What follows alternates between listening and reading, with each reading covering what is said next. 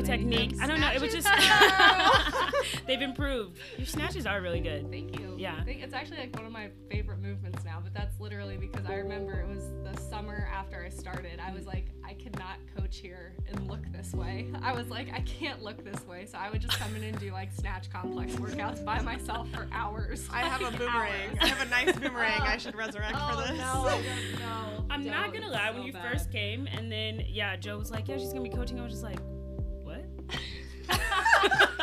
I'm very long. So all of these movements, like all of the Olympic movements, look extremely awkward. I had never had any kind of like technical weightlifting training ever. Like I think I did one summer of soccer weightlifting, which was like, hey, do leg press lunges and like sit-ups, you're done. You know, like we didn't really ever do anything with technique. So it was a huge adjustment. But I just remember like having a conversation with Joe and Jason when I first came here, and I was like, I don't think I can do these in front of